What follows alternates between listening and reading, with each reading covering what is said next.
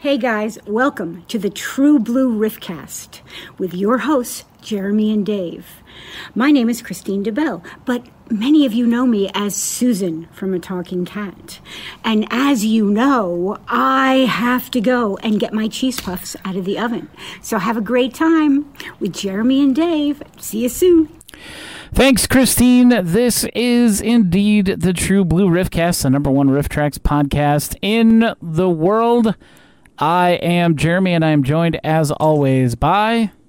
Sup, I'm Dave. Nice to see everybody. Nice. My energy fell off a cliff like an hour ago. So that's okay, because I just realized I forgot to have up our starting soon screen, so it was literally just us sitting there the whole time. Well, me going into the other room to blow my nose, so I wasn't doing it on camera, which is a good thing because it would have been on camera. So everybody saw me panicking, like, where is Jeremy? I was like asking where you were, but like I was on mute, so like no one could hear me. I was like, Jeremy, where did you go? Oh no, this is bad. But well, life goes on, right? Yeah. No, I just had some bears in the cave that I had to go take care of off camera. Bears in the cave. Bears in the cave. Yeah. What does that mean? Boogers. Is that a parenting thing? Boogers in the nose. Is that a parenting thing I don't know about? Yeah, kind of. But yeah. So what have you been up to, Dave? We won't get into that because Dave's having more wonderful car I just got a news alert. House GOP picks a new nominee. Really? Well, that's going to work out great, I'm sure. Oh, yeah, I'm sure it will. But we don't talk about that here. I've been spending the last few days playing Super Mario Wonder, which is pretty dang enjoyable. Yeah, because I see you finally got a Switch. I've had one since like March. Yeah. I got it so I could play. I got it on the advice of our good friend Edgy Berserker. Woo! And I got it so I could play Final Fantasy Pixel Remasters. Yeah, so that's what I've been using it for. Nice. And I may or may not have gotten Mario Odyssey, and may may not have thought that it was extremely overrated and didn't finish it.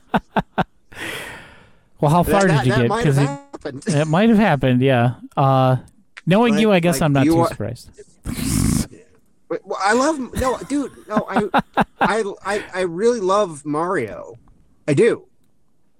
But Mario Odyssey, it wasn't really doing a lot for me. Like, it's like, well, this is, I don't know. But Mario Wonder, now at first I was like, the level design was kind of pissing me off a little bit.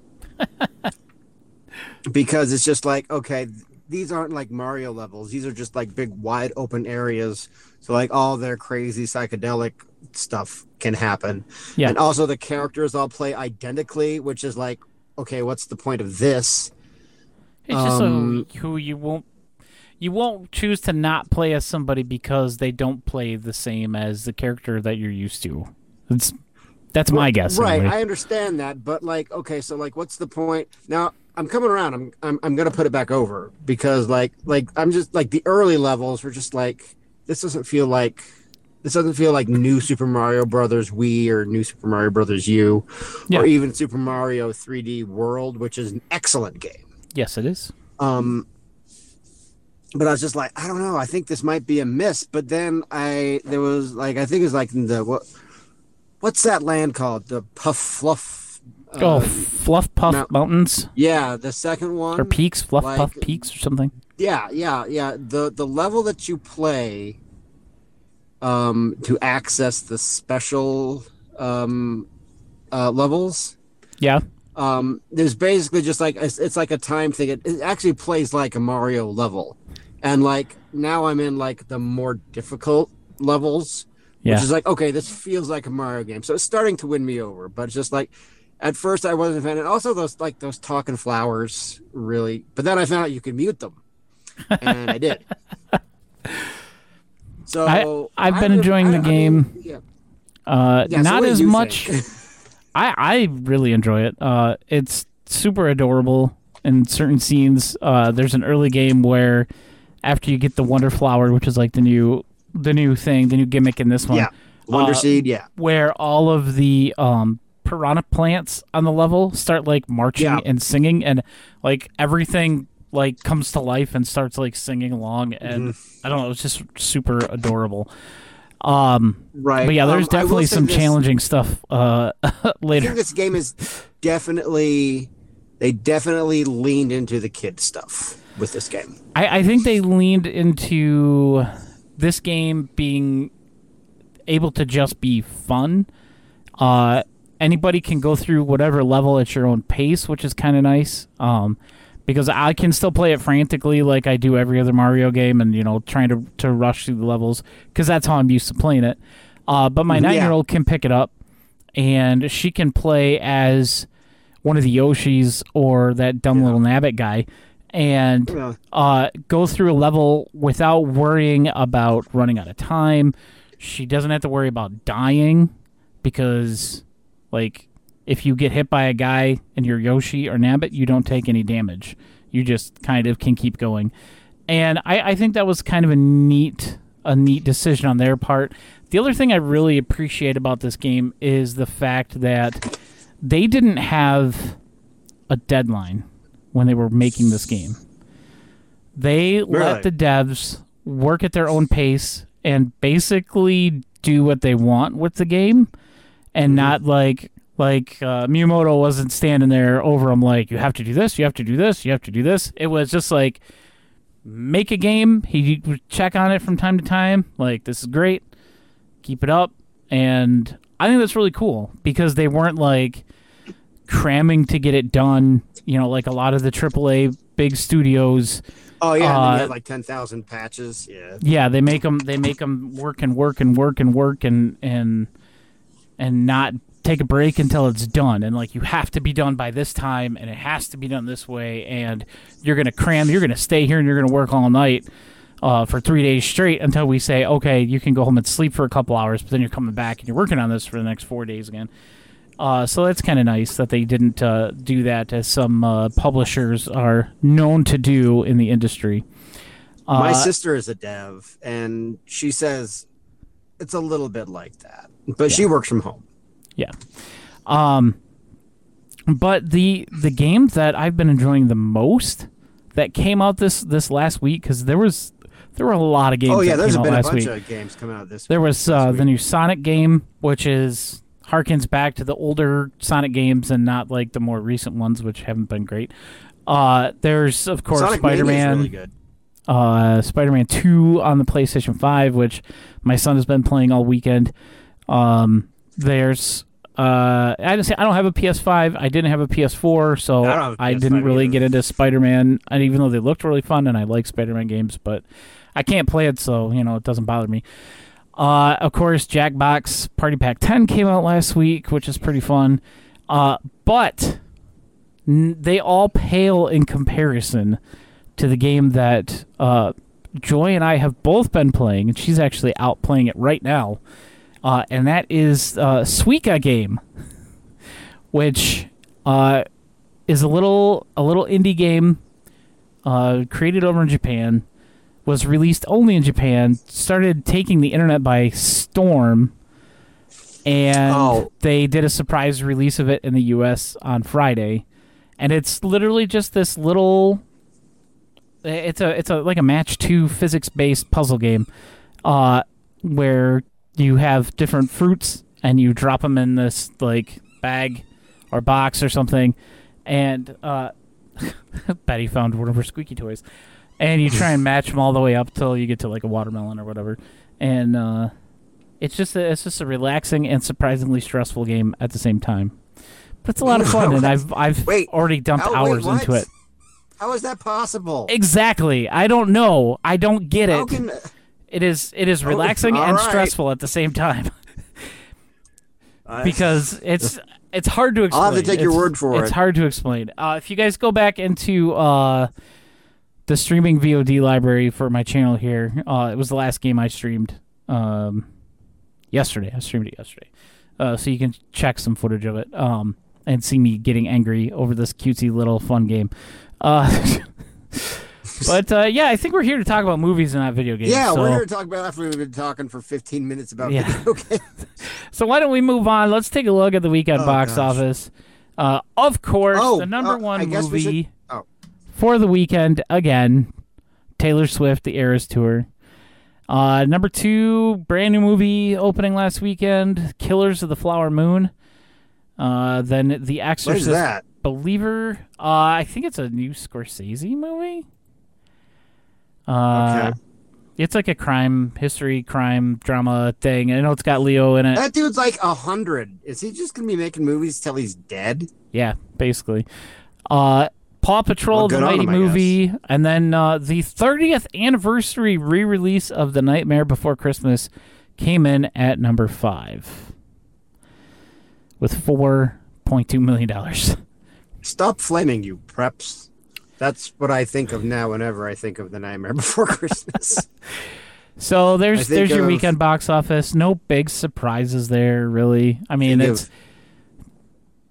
Ebony Darkness, Dementia, Raven Way is what I think of. What I think of Nightmare Before Christmas. Google it. The new movie, number 1, going to be this weekend is probably going to be the Five Nights at Freddy's movie, which opens up on Friday, which I didn't even think of when I agreed to Friday being my first day back at the movie theater. Another PG-13 horror movie where I'm going to be dealing with kids on their phones and all kinds of crap, but that's okay because that was part of the job that I enjoyed taken care of. So yeah, there's your weekend box office. Nothing special. Of course, there's not really much going on in the world of movies right now, other than the strike. Still on strike, and they're still trying to get some things straightened out. So since we don't really have anything there to talk about, before we have one more thing to talk about before we get to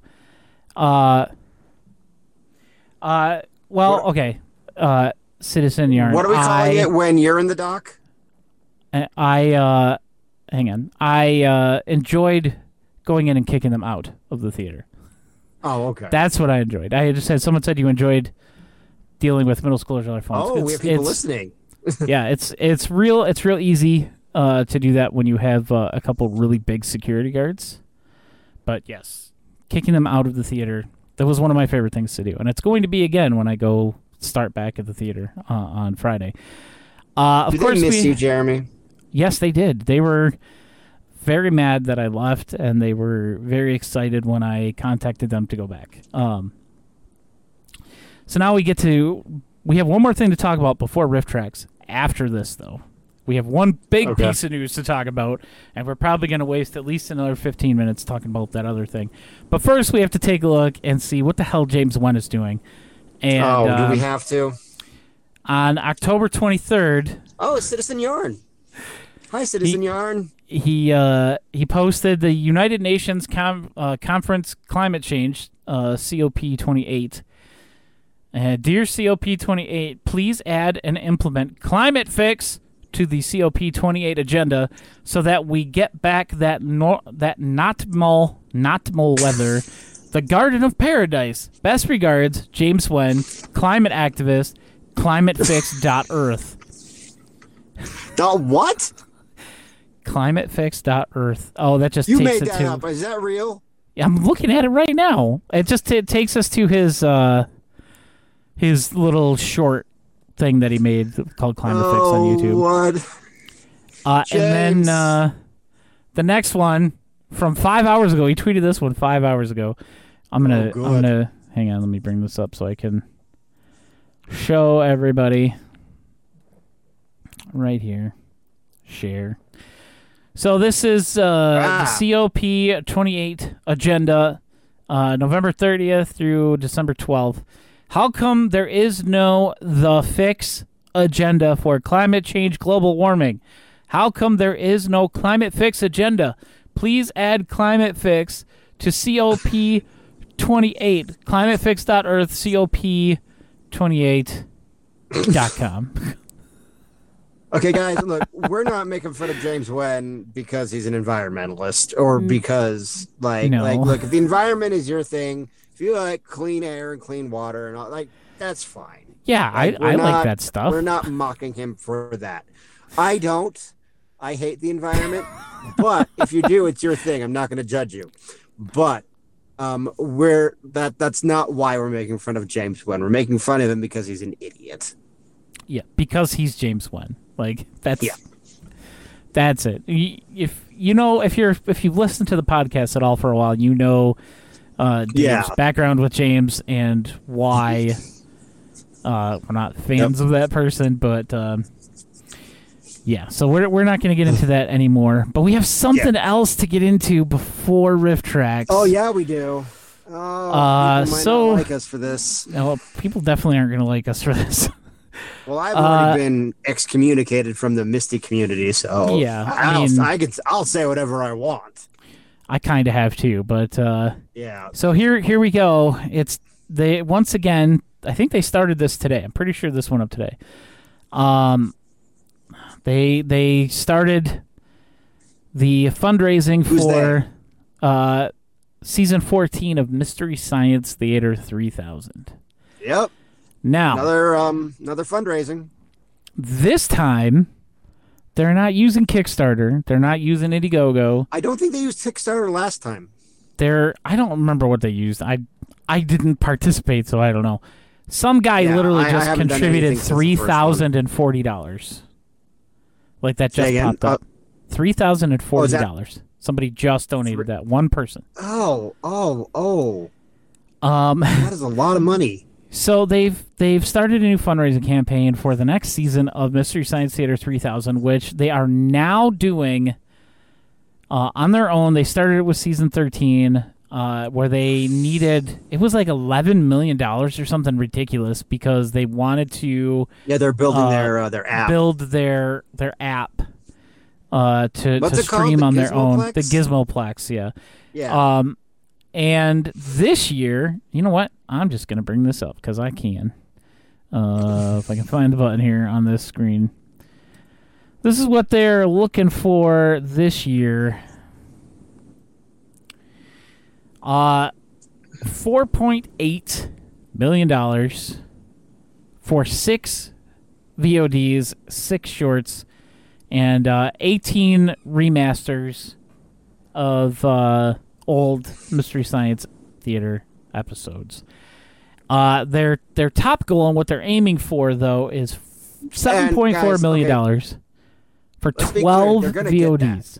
Oh, absolutely. They're going to get that.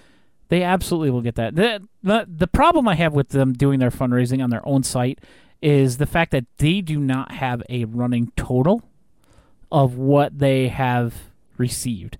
There's little pop-ups, and you guys will see them up on here, and I hate that they come up because we don't need to show what people are giving. But I don't like that they're not being transparent about that, especially when they're asking for this much money. That bothers me a little bit. But the other thing is, what did you figure the math, like $616,000 per episode or whatever? If you round it up to the nearest thousand, it's if they get their $7.4 million for season 14 for each episode, forget about the shorts and forget about the remasters, because who cares? Yeah, it's gonna be 12 episodes.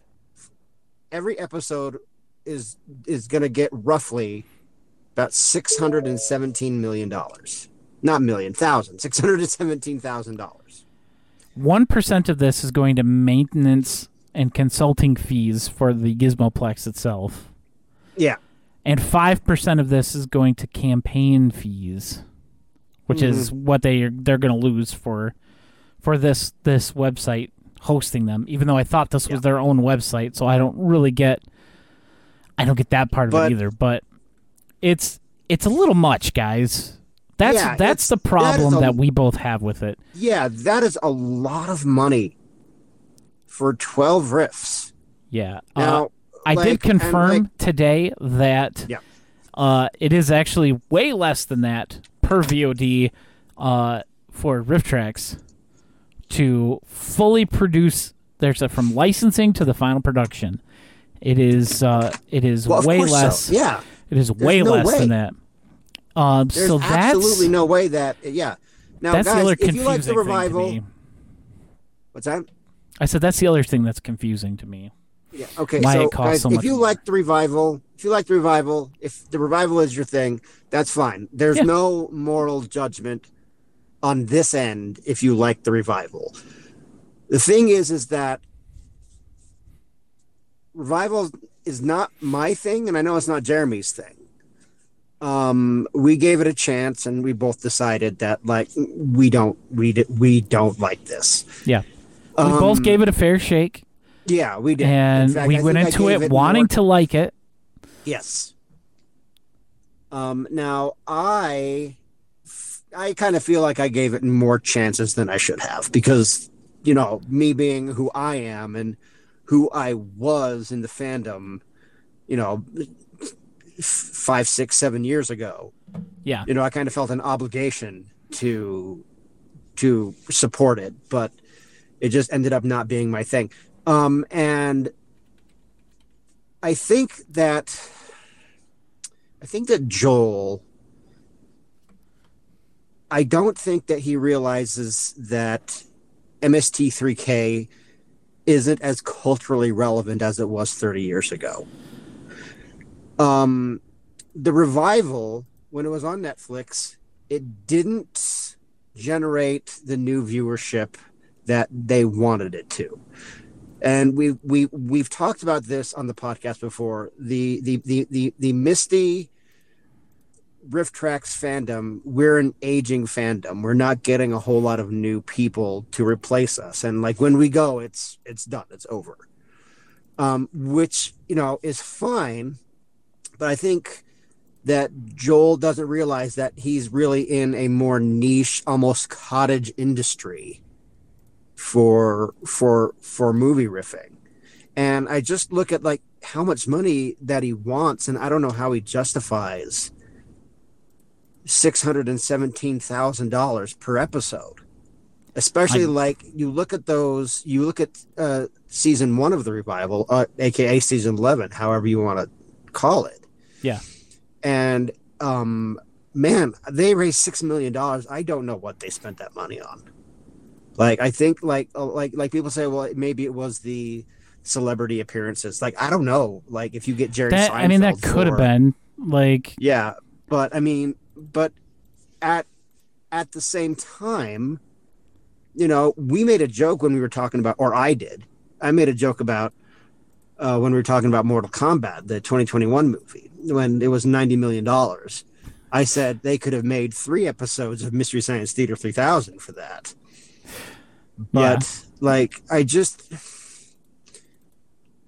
I would just like to know why it costs that much money to make this show. I don't think it costs that, because, okay, Star Trek Picard Season 3, I looked it up. Patrick Stewart said that in an interview somewhere that Star Trek Picard Season 3 cost somewhere between $8 and $9 million for 10 episodes of this sprawling sci-fi epic that was this great big revival of Star Trek The Next Generation that was going to send the cast of the TNG off into the sunset and give it the epic send-off that it deserved. And it did that.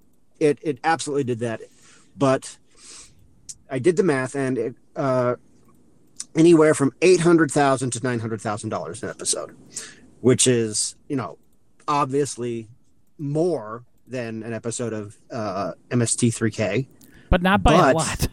Yeah, not by Hollywood standards, not by very much. And if you look at this, if you look at that show, and you look at Star Trek Picard Season 3, like, are they comparable? I don't think they are. Like I don't know.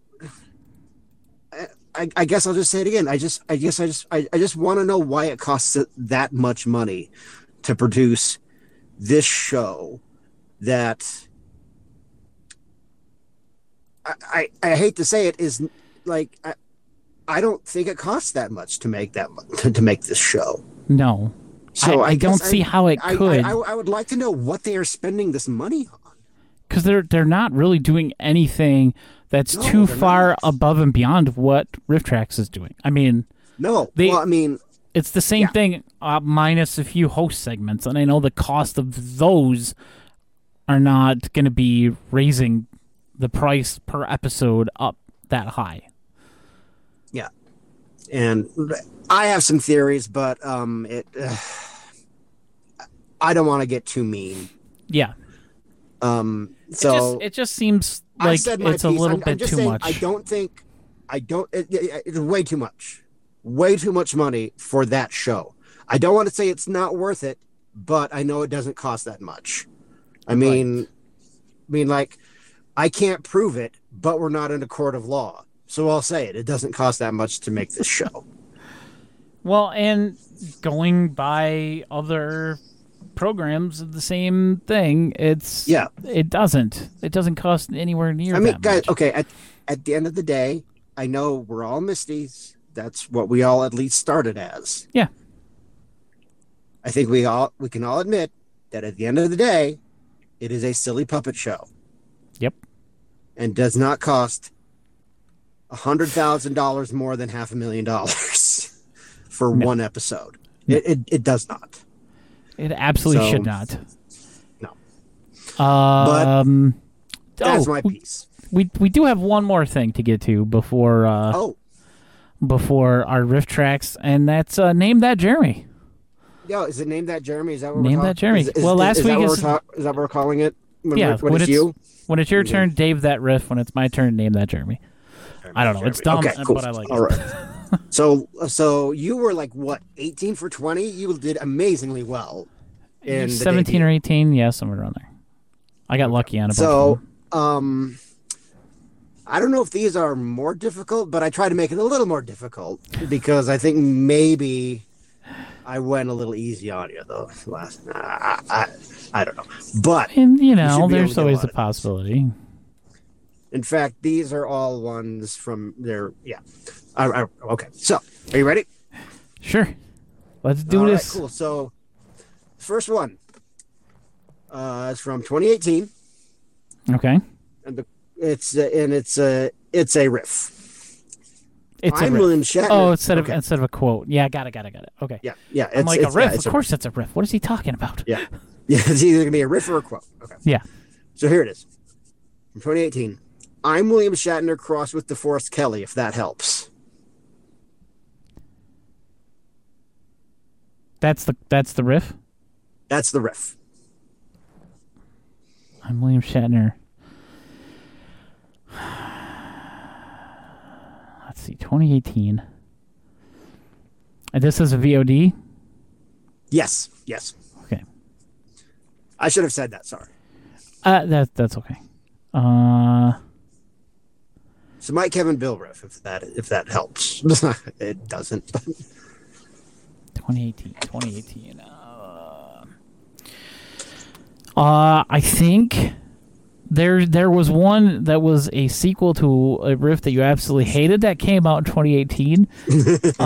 So we're gonna go with that just because I'm gonna say Oblivion 2 Backlash. That is incorrect, sir. Okay. You want a clue? Yes, give me the first clue. First clue is this movie primarily takes place in California. Primarily. In California? Yeah. Or it's at least shot in California. Let me put it that way. Yeah. 2018. Shot in California.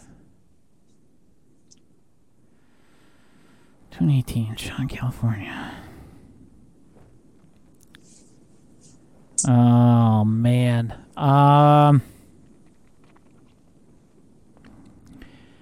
Let's see what else came out that year.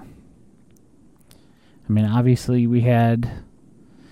I can't. I'm going to say Spiker. I can't think of anything else at this point. It is Spiker. Spiker. It is Spiker. The second clue was there's a lot of volleyball and soup in this movie. Soup Plantation. So is that was just a blind guess, right? Yeah, I was trying to think of stuff that would have taken place in California that could have had that. So the riff was in reference to the coach. They're doing like a montage, and the coach is going around talking to all the volleyball players. And Mike is like, "I'm William Shatner, crossed with DeForest Kelley, if that helps." I was it was between that and a talking cat because I know that's like out in California. Yeah, that's the other one. Okay. And but I didn't remember that riff from that movie, so. Okay. So you're 1 for 1. All right. Okay. So this next one is VOD from 2015. 2015. Right. One of the best years of riff tracks. As long as you don't turn into a werewolf, those things are vile. As long as you don't turn into a werewolf, those things are vile. Well, I'll say it the way it said in the movie. As long as you don't turn into a werewolf, those things are vile. Now, was that a quote or a riff? That's a riff. I don't turn into a werewolf. Those things are vile.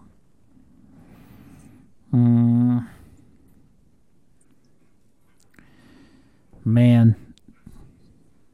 2015. Was this a VOD again? Yeah, VOD. I am drawing an absolute blank. Give me the first clue.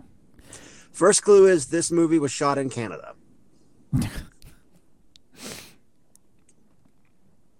Sorry, these clues aren't very helpful. 2015, shot in Canada. Oh, man. I mean, you pulled the first one out of your behind. So. I know. I'm trying to think.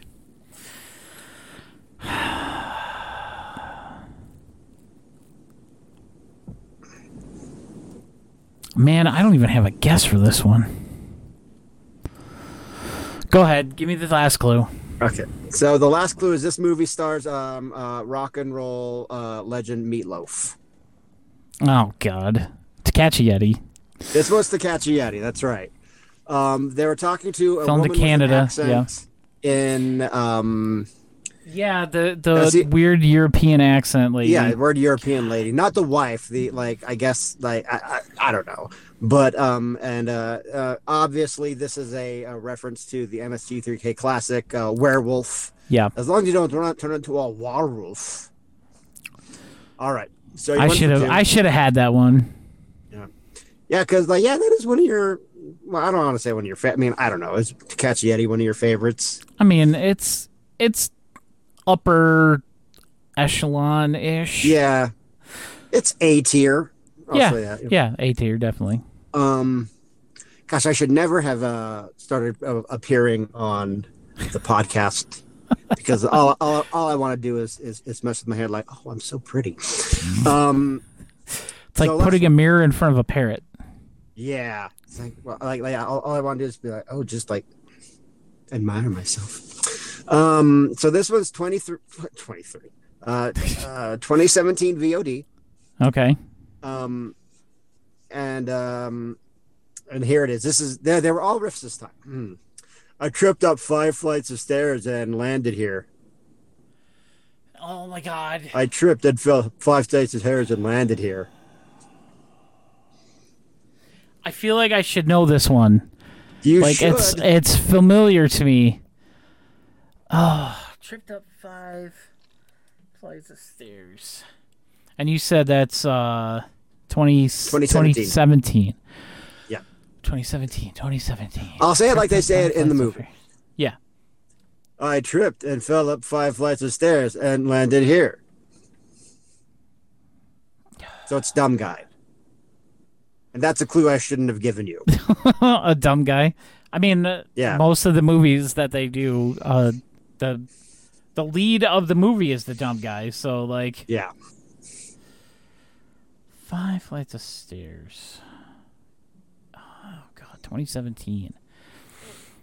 What the hell came out in 2017? See, this is where I have the problem, is the years that they came out. Because, like, ever since you don't COVID, maintain like, Riff at Tracks all... Wiki, so... Yeah, like, time has no meaning to me anymore, so, like, years and dates kind of mean nothing to me. God, 2017. What the hell came out in 2017?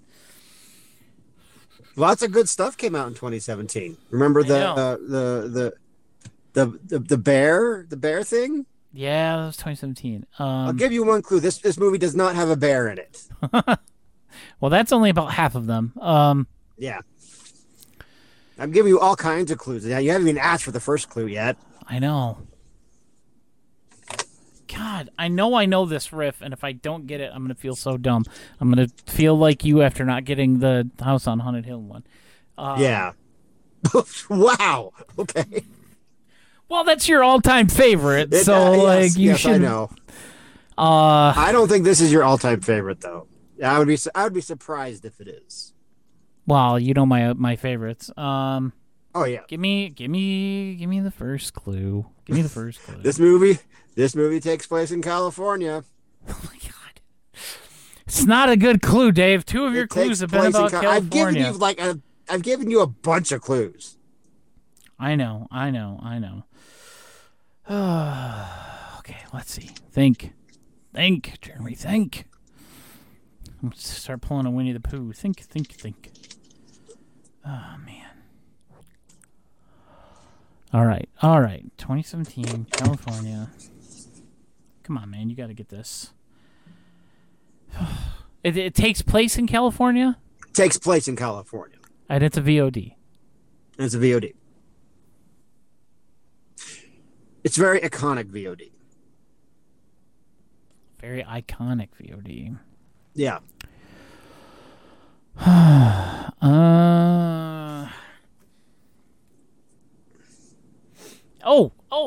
Okay.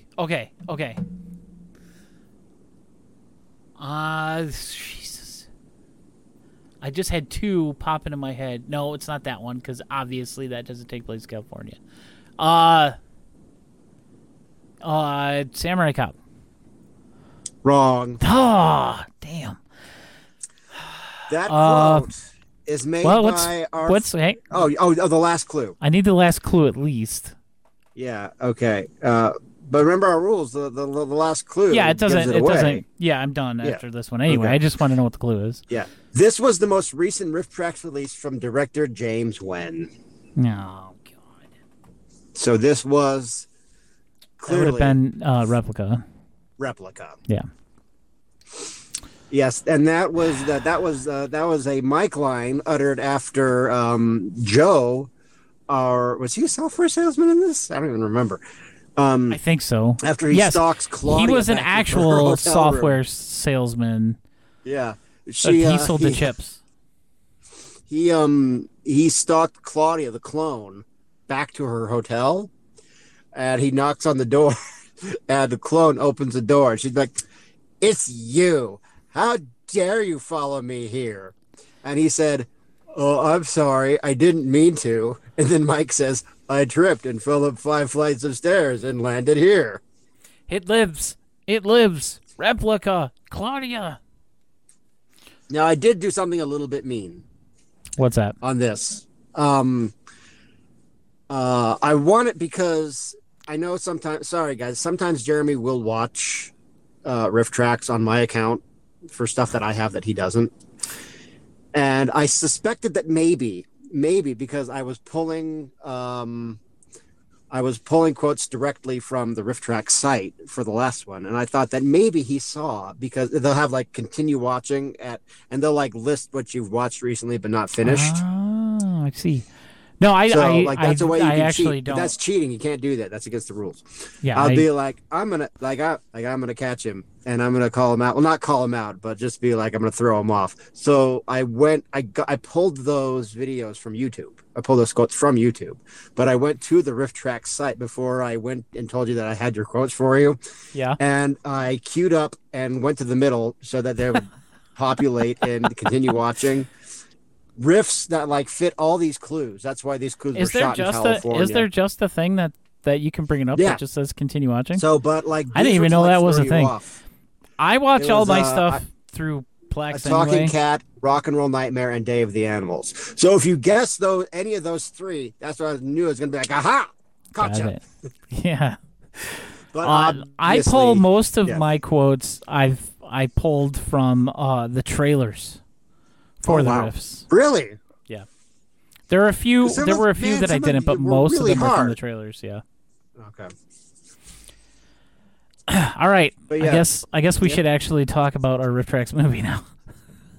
After so you were 1 for 3, right? Yeah, I didn't do as good this time. You were 2 for 3 last time, so. Yeah, so So today we're going to be discussing the RiffTrax release of the 1984 television film adaptation of Samson and Delilah. Unfortunately, this was not the 1940 whatever Cecil B. DeMille version of the movie. Yes, which probably would have been a lot more entertaining. That would, dude. When I saw this, because okay, so guys, I love biblical epics. I mean, that's probably going to surprise a lot of people, but they're my thing. The Ten Commandments is, I've seen that movie more than any movie I have in my life. When I was a young baby man, we lived in Israel because my dad's a biblical archaeologist.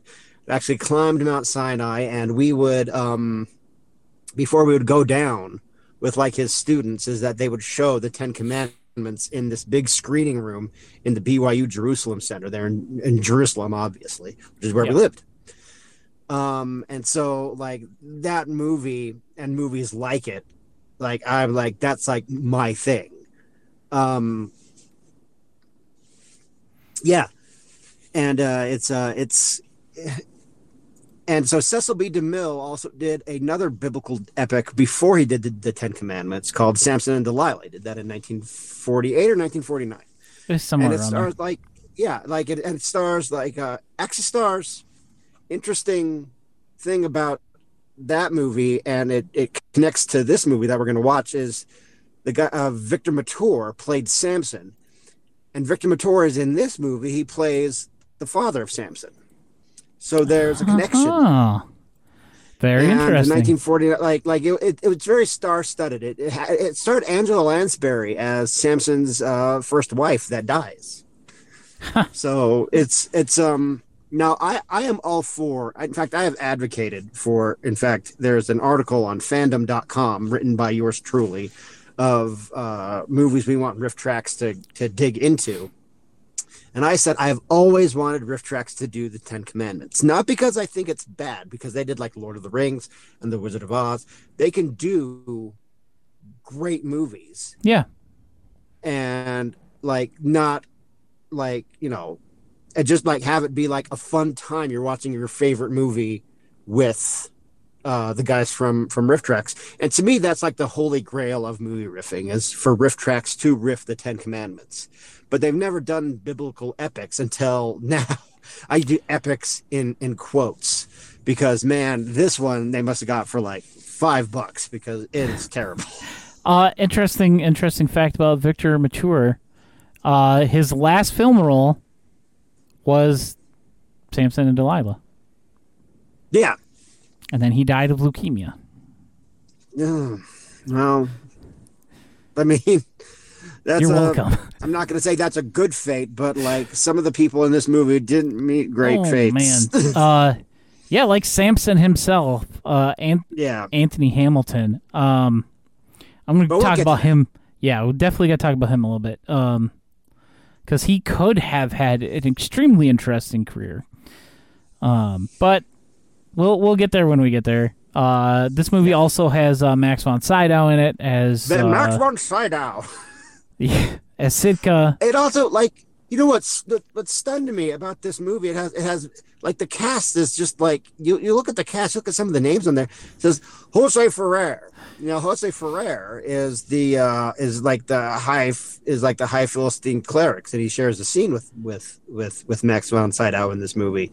Yeah, Jose Ferrer, the father of Miguel Ferrer and uncle of George Clooney, was nominated, won Best Actor in 1950.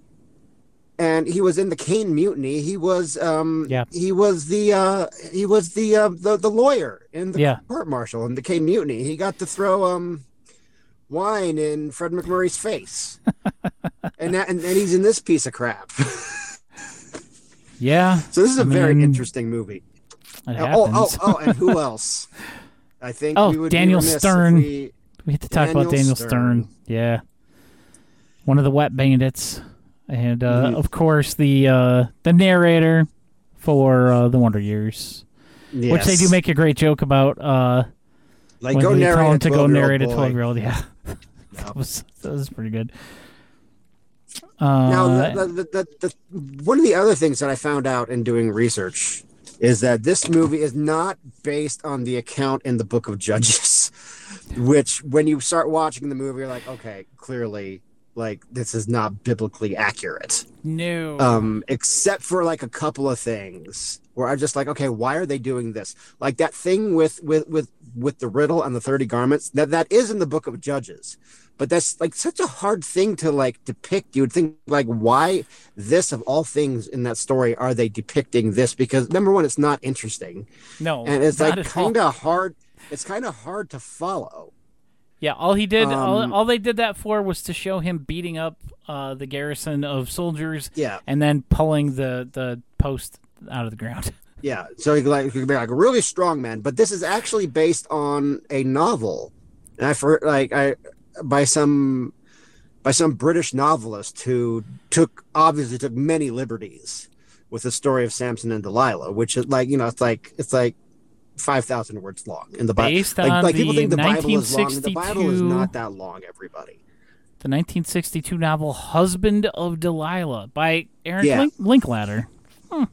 And I guess one of the biggest differences between the novel and this movie and the biblical account is the the role for Delilah was changed. She's much more sympathetic and not just this harpy who seduces Samson and cuts his hair and he dies. But I think one of the more interesting things about Samson himself is that he's the Israelite equivalent of Heracles or Hercules in like that tradition. Yeah. In fact, many biblical scholars, they're not even sure. I mean, like you can we're not getting to discussion about like whether or not things in the Bible actually happened, but whether or not like if it's like not Hercules, but Samson is like Job, where it was like a story, that somebody was telling, or if people who wrote the Bible purport that this is history, that this happened. So it's unclear if the story of Samson is at least among scholars is like something say like, yes, this happened, or no, this is a story that somebody was telling. Hey, I mean, at least he beat up the guys with the jawbone of an ass. Yeah, the jawbone like a huge ass. While the lightning is striking all around him, and so like, what I mean, like, do we need to talk about like the story? I mean, like everyone kind of knows the story of Samson and Delilah. I mean, I think okay, Samson was strong. The whole thing behind it was he was not allowed to cut his hair. Or he would lose his strength, and so she cuts his hair. And then he gets captured. Yeah, that's the overall gist of it.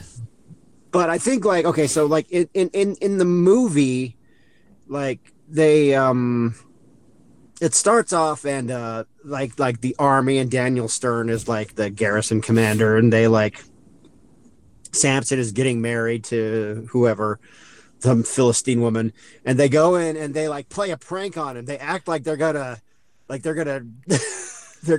tear his house down and take him away, and instead they just like throw him in. It's like a bachelor party thing, where they like throw him in the river and they're hazing him basically. It sounds like, my parents thought that we were all gonna die. you scamps. Yeah. So, thanks a lot, Daniel Stern.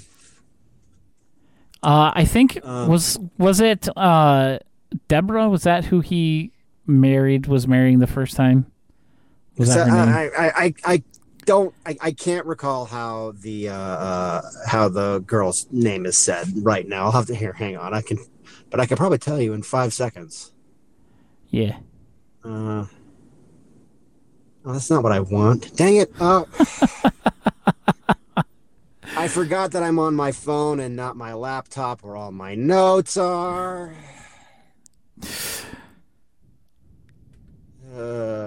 Is it not Samson? Idiot. Samson. Samson. And I want the 1984 movie. Live hot Wikipedia action, everybody. Woo. Whatever, screw it. It's the same. I'll just bring it up in the 1949 movie.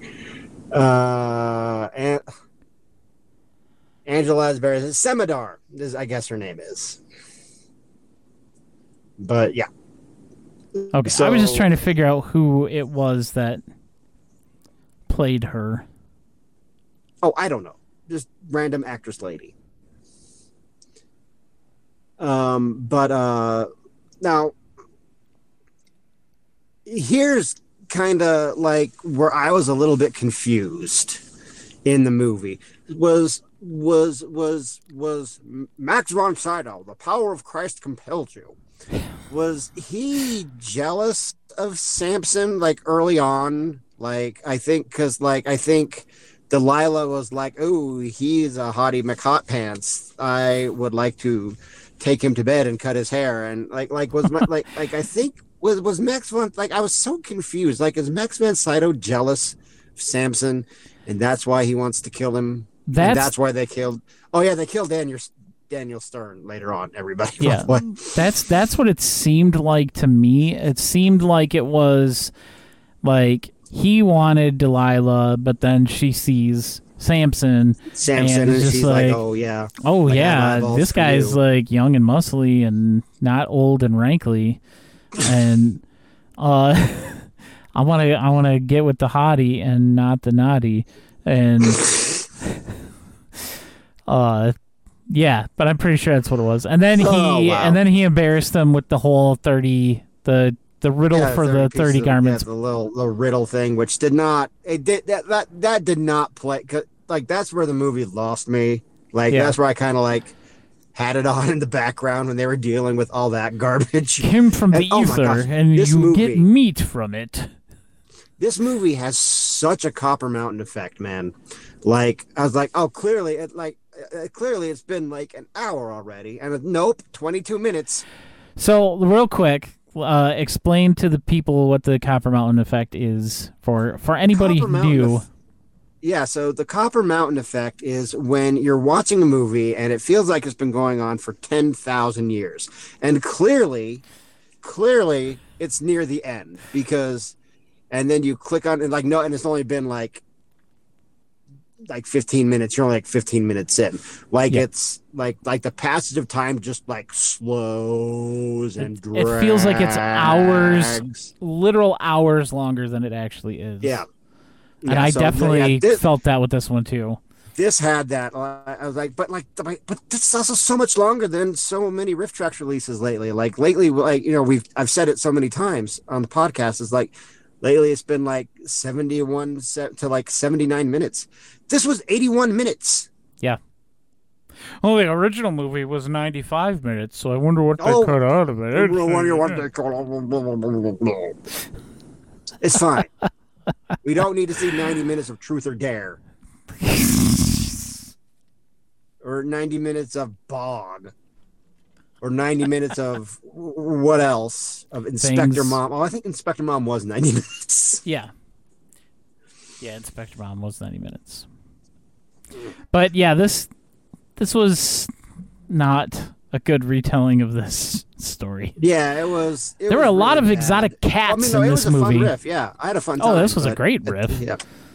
A lot of things. Any moments that like stand out to you that like maybe we should cover, because just like that. The movie is just so slow and ugly.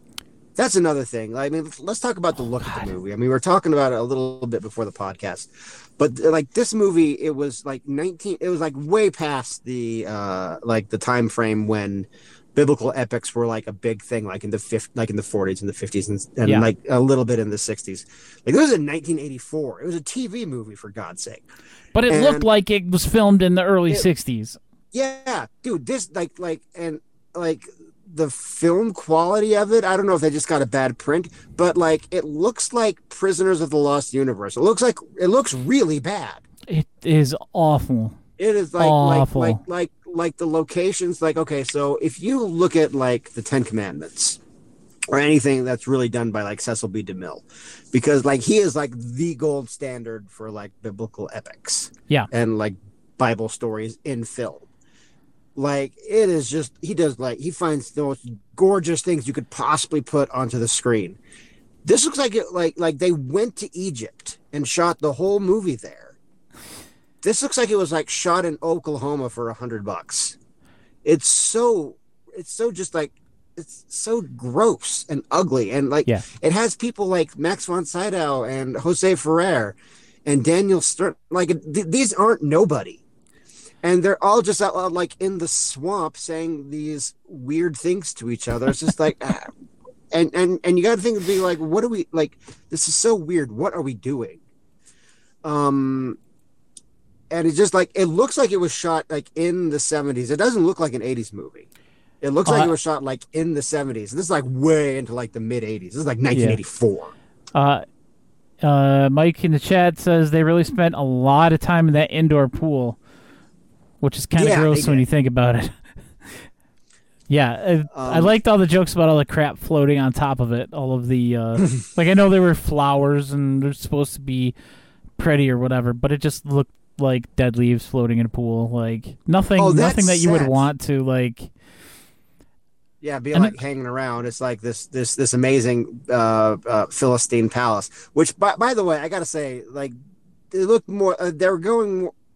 They really did, for all their failings, for all their failings to do a biblical epic, they really kind of wanted to make this look like the Ten Commandments a little bit, because you can tell just like had a very Egyptian air to it in the Philistine. Yeah, it wasn't that civilization at that time. I don't mean to get like pedantic or anything like that, but you could tell that they were going for like the Ten Commandments, Cleopatra kind of look. Well, they had a fountain in the thing, like an actual fountain.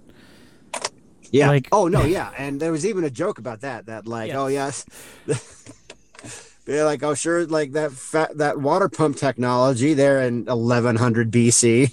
Yeah, I do want to talk about our main actor here for a minute before we get too far into the actual movie. So Anthony Hamilton played Samson. He was an English Australian actor. He was a dancer. He started off as a ballet dancer, and his first main role was this movie, Samson and Delilah. And then there was a TV series called Cover Up, which I actually remember this show. Not for anything that happened in the show. The show Cover Up was in the also 84. It started in 1984 and ran for like a year. The guy playing the main character, the original main character, John Eric Hexum, died on set in an accident. So he's like Victor Morrow. Yeah, the main reason that I remember this show, though, is because the theme song is Holding Out for a Hero. But it's a cover. Yes, but it's a cover sung by E.G. Daily. Who? E.G. Daily, she is the voice, mostly known as the voice of Tommy Pickles and Rugrats and Buttercup on the Powerpuff Girls. Yeah, she sang the cover. And that's the only reason I remember that show at all, is because I remember that it had that song for the theme. And then I looked it up. For a hero? I looked it up like a year ago because I'm like, all right, there was a show that had it, and I listened to it. It's bad. That's one of my all-time. He's strong, and he's got to be. I have to put this out there. It's got to be fresh from the fight, Jeremy. That is one of my all-time favorite songs. Is Holding Out for a Hero? Yes, that is one of my all-time favorite songs. My He's got to be larger than life, Jeremy. Can't stand it. She can't stand it, and I love it.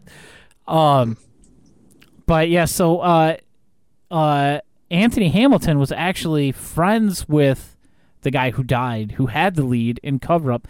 They went to acting school together, so they knew each other. So he died, and then Hamilton took over the role before up until the show got canceled. And then he was almost James Bond after this kind of blows Roger my Moore. He was in talks to replace Roger Moore as James Bond. That's got to be like 1985. Yeah. Reportedly, the producer, Albert Broccoli. I know it's not broccoli, but it looks like broccoli. Cubby Broccoli. No. That's his name. Actually broccoli. Cubby Broccoli. Yeah. Cubby Broccoli. I thought it was like broccoli or something. Yeah, because Barbara Broccoli still does it. Yeah. He wanted to not cast him because in real life, turns out, he was gay. So he's like, I can't have him playing James Bond because he would be acting. Instead, they cast Timothy Dalton. But he ended up being on, guest spots on a bunch of different shows. And up until he died in 1995 from AIDS, which that's unfortunate. Is sad. Yeah, it's sad. The last thing he did was Fatal Instinct. But, he was in Howling 4. Interesting. I heard that. For some reason, I heard that as Fatal Combat. Like he was in... No. That would have been a real interesting That would have been amazing if he was in Fatal Combat. Oh, man. So, yeah. You don't know the meaning of value. You don't know the meaning of value. Cubby Broccoli. I'd buy that for $1. You don't know the meaning of value when it comes to your James Bonds. Right. Oh, man. So, Samson and Delilah was not a very well made for TV it was a piece movie. Of garbage. Are we going to go through our list? Yeah, the riff though, guys. The riff is great. The riff is outstanding. There was some. It's worth it. There were a couple of really stupid jokes that I laughed very hard at. Like when they first said his name, Samson, and Kevin's like, "Oh, Samson, like that guy in the Bible." And yeah, that was great. Well, anytime to make fun of Max von Sydow, I got very excited because the power of Christ compels you. Yeah. Now, okay. Now, before we get speaking of the power of Christ, before we get into the list, is that one of the things I did notice is that with biblical epics, things like the Ten Commandments, other things like that, is that it's supposed to like the really good ones are supposed to like spiritually edify you and lift you up and make you feel like like church is supposed to, but oftentimes does not. Yeah. But like make you feel closer to God or inspire you that way, spiritually edify you is how I would describe it. I don't think they went for that at all. No. Like that element of this movie was missing, and it does and not that like they did it poorly, but like they didn't really talk about God at all. Yeah, the only time that we really got anything they mentioned to be like, was at well, the God end. commanded me to go marry this girl, and like that was it. Yeah, there was the thing at the very end too, where after he got his eyes burnt out with coal, where he somehow stumbled his way up the stairs to the pillars, and like, God give me strength, but that's like it. That's the only other time. Yeah, no, like, that was it. It's unearned. There's like no like crisis of faith or anything like that. Yeah, and then he crushed himself and Max von Sydow under the temple. And do you think the little guy got away? Oh, Max von Sydow got crushed by that statue thing. Yeah, but that was on top of the temple, so I would count that as part of the temple. Yeah. But do you think the little person got away? I didn't know if the little person got away or not. That was my first thought. Because, of course, if you're doing something like this, there has to be a little person involved. He was the guy that Samson was hugging at the end there when he was being trotted out to be executed or whatever. They had a little person leading him, I guess. I don't know if he was leading him out or just walking and holding his hand like a little kid. So I wonder if he made it or not. I didn't notice what happened to him. This is where my brain goes with movies like this. But. Yeah. All right. So anyway, let's go through our 9 points on this movie. The first one, of course, is plot. Well, it had one. And this is our sliding riff track scale. So what was the last thing we talked about? What did we even talk about last week? Demon Island, the Killer Pinata movie. Well, I mean, if we're comparing it, that one had a 2. 3. That one had a 2. This one's better. Oh yeah. That. So 3. It sounds high, but it's mid. We've been ranking things low. We've been ranking things really low lately. Yeah. These are out of 5, so it's like right around the middle, just slightly above average. Yeah. The acting. Oh well. Here's the thing. I really love like that Max von Sydow and Jose Ferrer. I really like that like overly dramatic 50s style of acting. I really enjoy it. So and there's some really good actors in this movie. So I'm gonna give it a 4 just based on that, because I don't think we've had really good acting in Riff Tracks in a little while. I don't think the acting is where the faults are in this movie necessarily. No. I mean, like even Daniel Stern was just like in his stupid frat prank to his buddy, like that was actually acted fairly well. So yeah. You know what? I'm actually going to. I think I'm going to bring this up. Why not? Let's bring this up. Let's put this up. Since we can do this now, we can have this for everybody to see while we do it. There we go, right there. Boom. Okay. All right, so up next we have dialogue. The dialogue of this movie. Well, it wasn't fantastic. It wasn't like Cecil B. DeMille level, but it also wasn't horrible. I mean, I think we also kind of got to take stuff off for that whole 20 minutes that they were doing that stuff with the garments, or I just completely checked out of the movie. I don't know if that has anything to do with the dialogue. So, but like, I mean, it does, because like the dialogue, you just don't care about what they're you're talking saying. About like going to like get 30 garments for like your platoon or whatever it is, and like I just don't think that they sold it, and it's not the actor's fault. So 2. Yeah, I'm okay with that. All right, now talking about what we touched on earlier, the cinematography. Dude, this was an ugly movie. It was a very ugly movie. Did not look good at all. The editing. I think the editing has to take a hit because of it had a severe Copper Mountain effect, particularly early on. Yeah, when they got to the whole 30 garments thing, it was just the whole 30 garments thing really, really dragged the movie down. So 2. A 2. That's what I was going to suggest. Effects. Did this really have a lot of effects in it? I mean, we got the lightning in the sky. The lightning with the ass bone, the jaw of the giant ass. Yeah, and all the craziness that was going on there, but it wasn't great. I mean, it had effects. Doesn't mean the effects were good. Yeah, I mean, it's better than like Cats, but I mean, so I don't know. I think we'll go with 2 on this one. We gave Cats 0 across the board. So I'm gonna say 1 because like that lightning didn't look good, and that set at the end just was awful. When Samson brought the temple down, like that was not a good set. You could tell like he's just like it looked like he was pulling down angel food cake. So sound and music.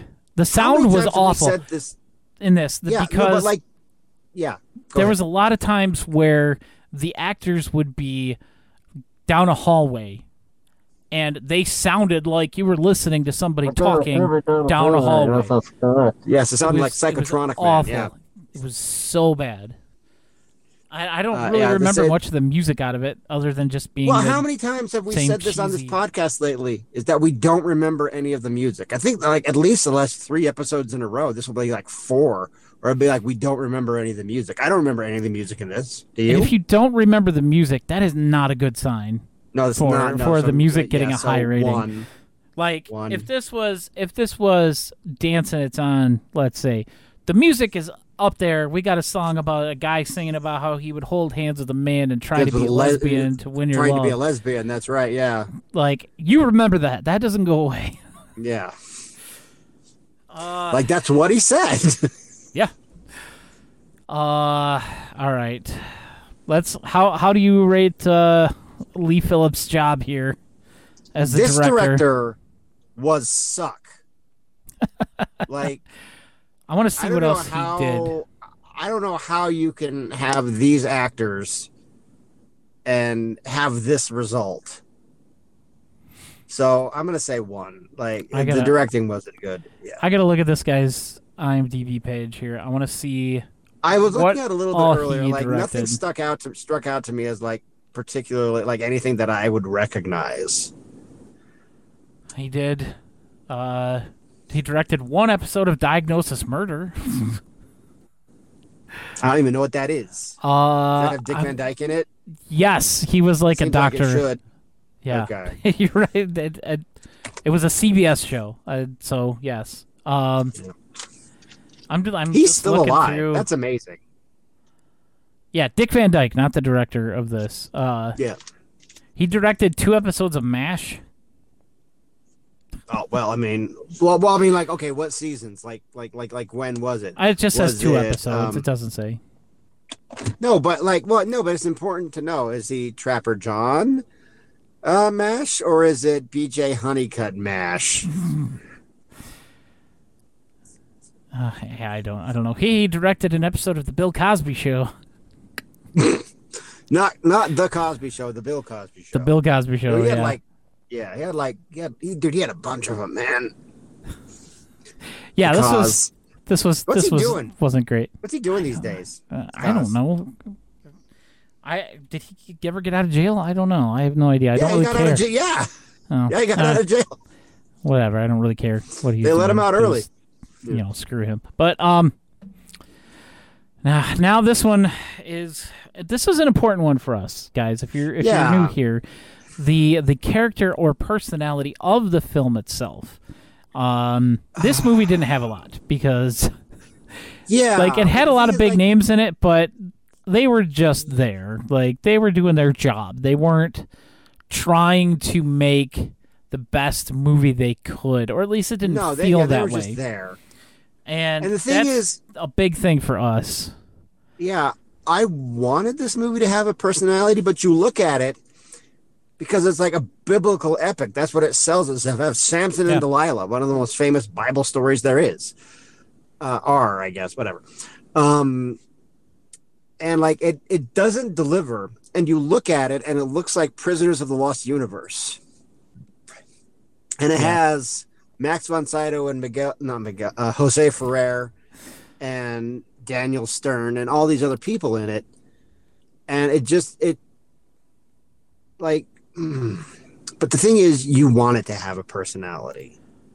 Yeah, it was. But the personality it does have is just aspect. Like really is like really gross. I think I just came up with an analogy. Is that movies like this that like look like Prisoners of the Lost Universe? They're like the nice fedora. They're like the nice guy version of movies. Like guys on Reddit that wear fedoras and like I don't want to be your boyfriend. I want to be your man friend. Like they're trying to like rise above their station before they're just completely friend zoned at best by like these women that they're stalking online. Or as a kid say, slide into your DMs. That's what these movies are. That's they're the movie equivalent of the fedora wearing nice guy. Oh my God, Dave. That's great. What? That's perfect. No, that's perfect. I love it. Yeah. Oh, so just kind of like these grainy, gross Prisoners of the Lost Universe kind of movies. They're that kind of movie. So like, but it doesn't. Like, so I think I'm going to give it. I mean, despite I'm probably going to watch it again just because like there are some really fun moments in it. It wasn't an awful experience watching this. No. But I think I gotta go too, just because like it like it seemed like they wanted to pretend like they were reaching for something, but they weren't. And what we got was just this really gross thing. Yeah. And then our last question, of course, did the riffs make it watchable / save the movie? Very yes. I put very yes on this one. Absolutely, yes. Yes, very. And guys, we don't always say that RiffTrax saves movies.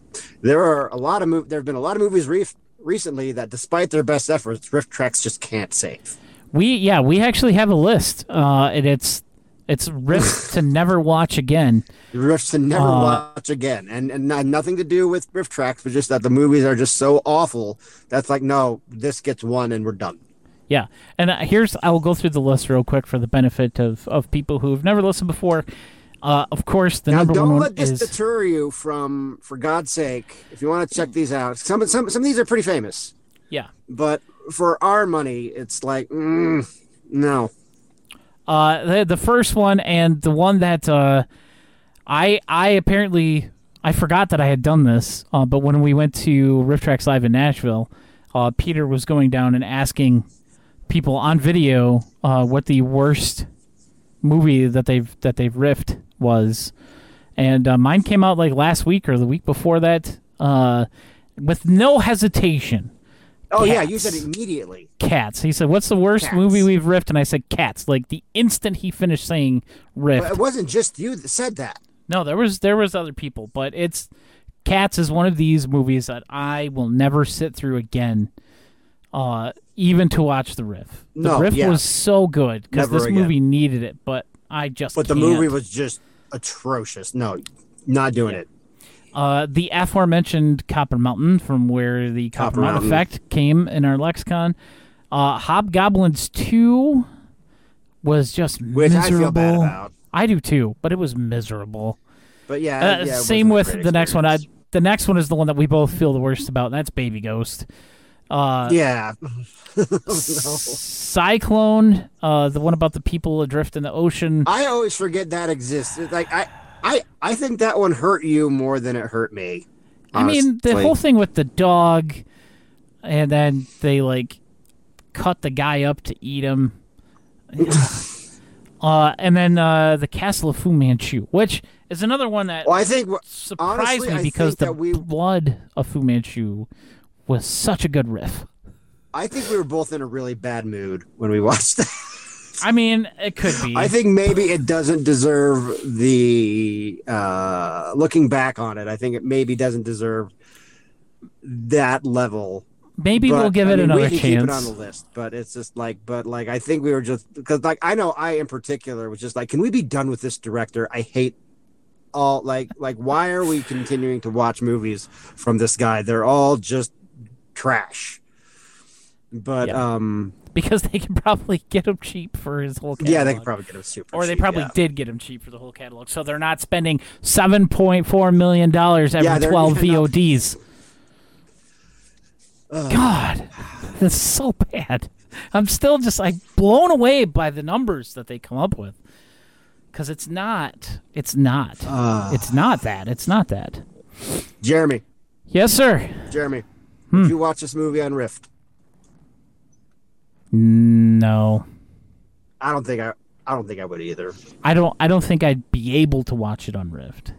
Yeah. I think this is one of those ones where I may have left the channel on when it was on whatever, ABC or whatever showed it, probably on a Saturday afternoon or whatever. I might have turned it on and started to watch it and then just lost interest and walked away from the TV.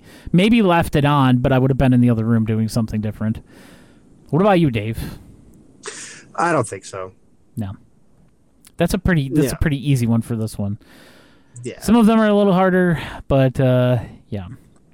Yeah, some of them are maybe, some of them are definite yeses, but this one, no.